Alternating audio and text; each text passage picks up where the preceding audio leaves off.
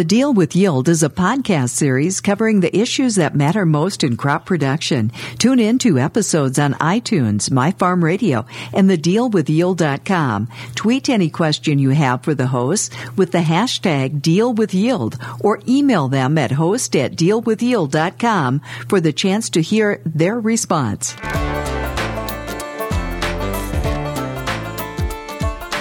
Welcome to The Deal with Yield with our hosts Joel Wipperfurth, Winfield Ag Technology Application Lead, and Kyle Reiner, Winfield Master Agronomy Advisor.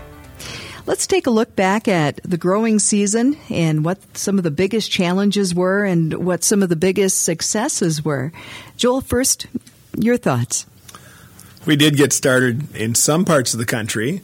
In some parts, Kyle, we had some excellent planting conditions. I think it got challenged as we went throughout the season, where we got rainfall kind of broke up a long distance in between getting the corn planted early, and then the beans kind of got in a little bit later. What beans did get in early also got some exposure to some cold, wet soils, which I think had a huge impact on what we saw for brown stem rot and sudden death later on in the soybean season.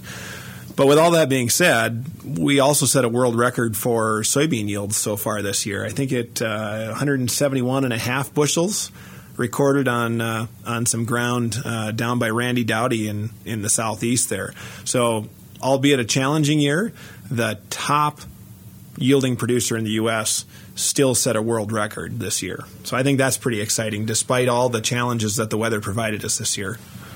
I think as we just look across my little microcosm that we are here in Minnesota, it kind of broke up in different spots. As you go north, it started off real dry. The soil profile wasn't full, so they had a little room with some of the rains that they had earlier to have some spots where they can add a little bit of moisture and didn't cause a problem. In the southwest part of the state, we started off with a profile that was full. We got an abundant amount of rainfall last fall to set up for a really wet spring. So although everybody thought it went in real good, it was about 2 to 3 inches of soil on the top that was dry, but underneath it was mush and cold, so wet and cold.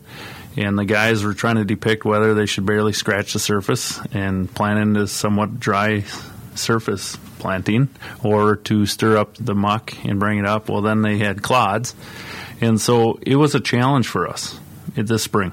Now, there were some acres that were planted real early. Then there was some rain that came in there, but it was the most long, drawn-out planting I've experienced in 10 years.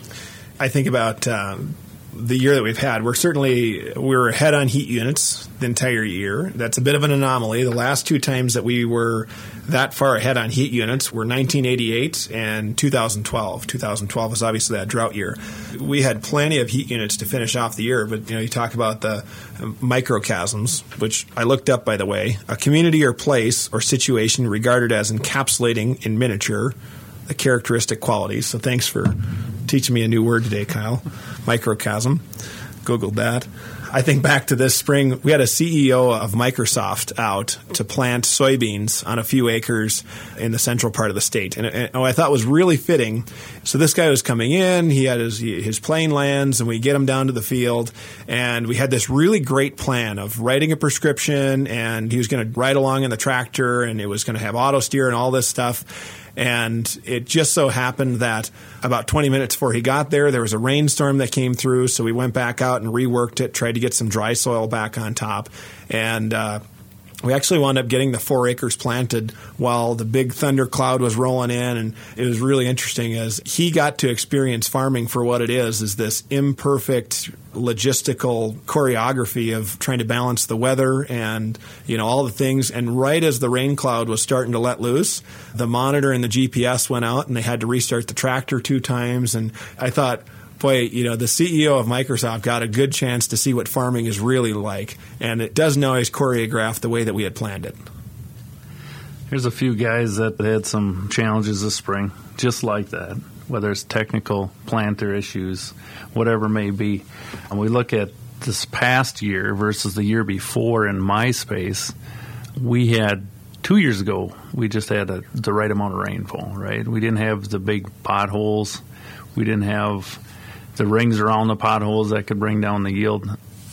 I don't know what next year's going to be, but right now we're set up that we're going to have a super wet spring next year with profile that's historically half of what it usually is that we'll probably go into next year, where it's abundance of rainfall. We're going to have to be patient. And sometimes patience is a virtue. I'm not the most patient person when the sun shines. You make hay when the sun shines, right, Joel? So tile's going to show again in the fields that are pattern tiled or well tiled fields. Those will be the ones that you go to, warm up faster, water can percolate down through.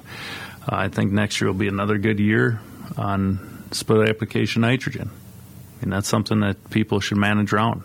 If it's, this weather stays going through, we'll find out on the nitrogen application. There might be a lot of spring nitrogen. Yeah, that nitrogen piece, you talk about split applying it.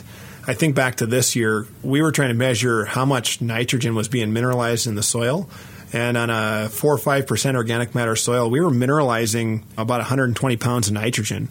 And so what's interesting about that is the conditions that favor high yield are oftentimes plenty of moisture and good warm soils, good growing degree units. Well, those are also the conditions that favor mineralization. So we actually, I don't know how short we got on nitrogen, but certainly part of side dressing is making sure that we could split apply it and you didn't expose yourself to that nitrogen moving off target and allowing that plant to take it up. But I thought one of the interesting things we saw as a result of that corn pushing past some of the yield goals that we had fertilized for was we actually saw some yellow corn, which looked like top dieback.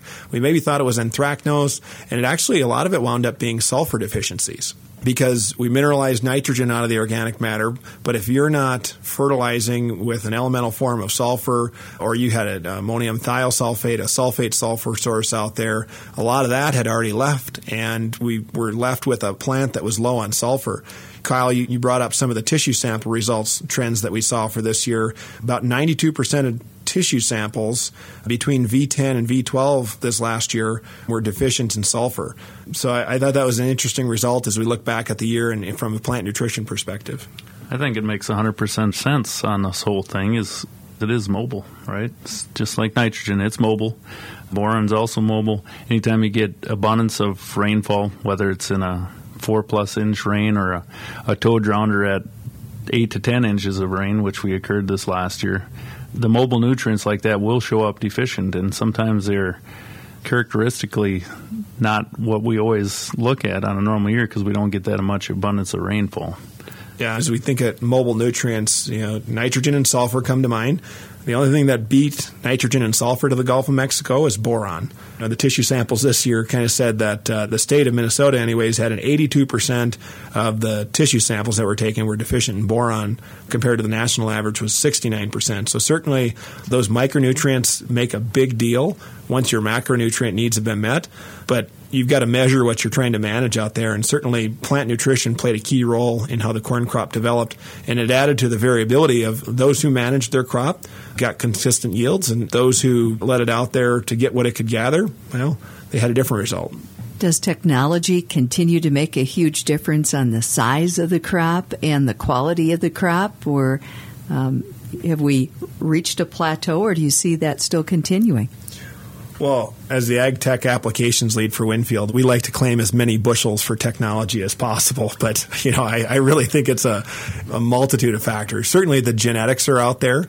When we look at the top U.S. producer getting 532 bushels the year prior, I'm not sure the winner's been announced yet this year, but the genetics are out there. It's about managing the stress and the decisions that go along with mitigating those stresses throughout the year. So technology is playing a role. As you look at 300 bushel corn compared to the U.S. average of, somewhere 165 to 175, we probably think technology is going to play about a 30 bushel role in there compared to genetics is probably going to play a 15 to 20 bushel role in there.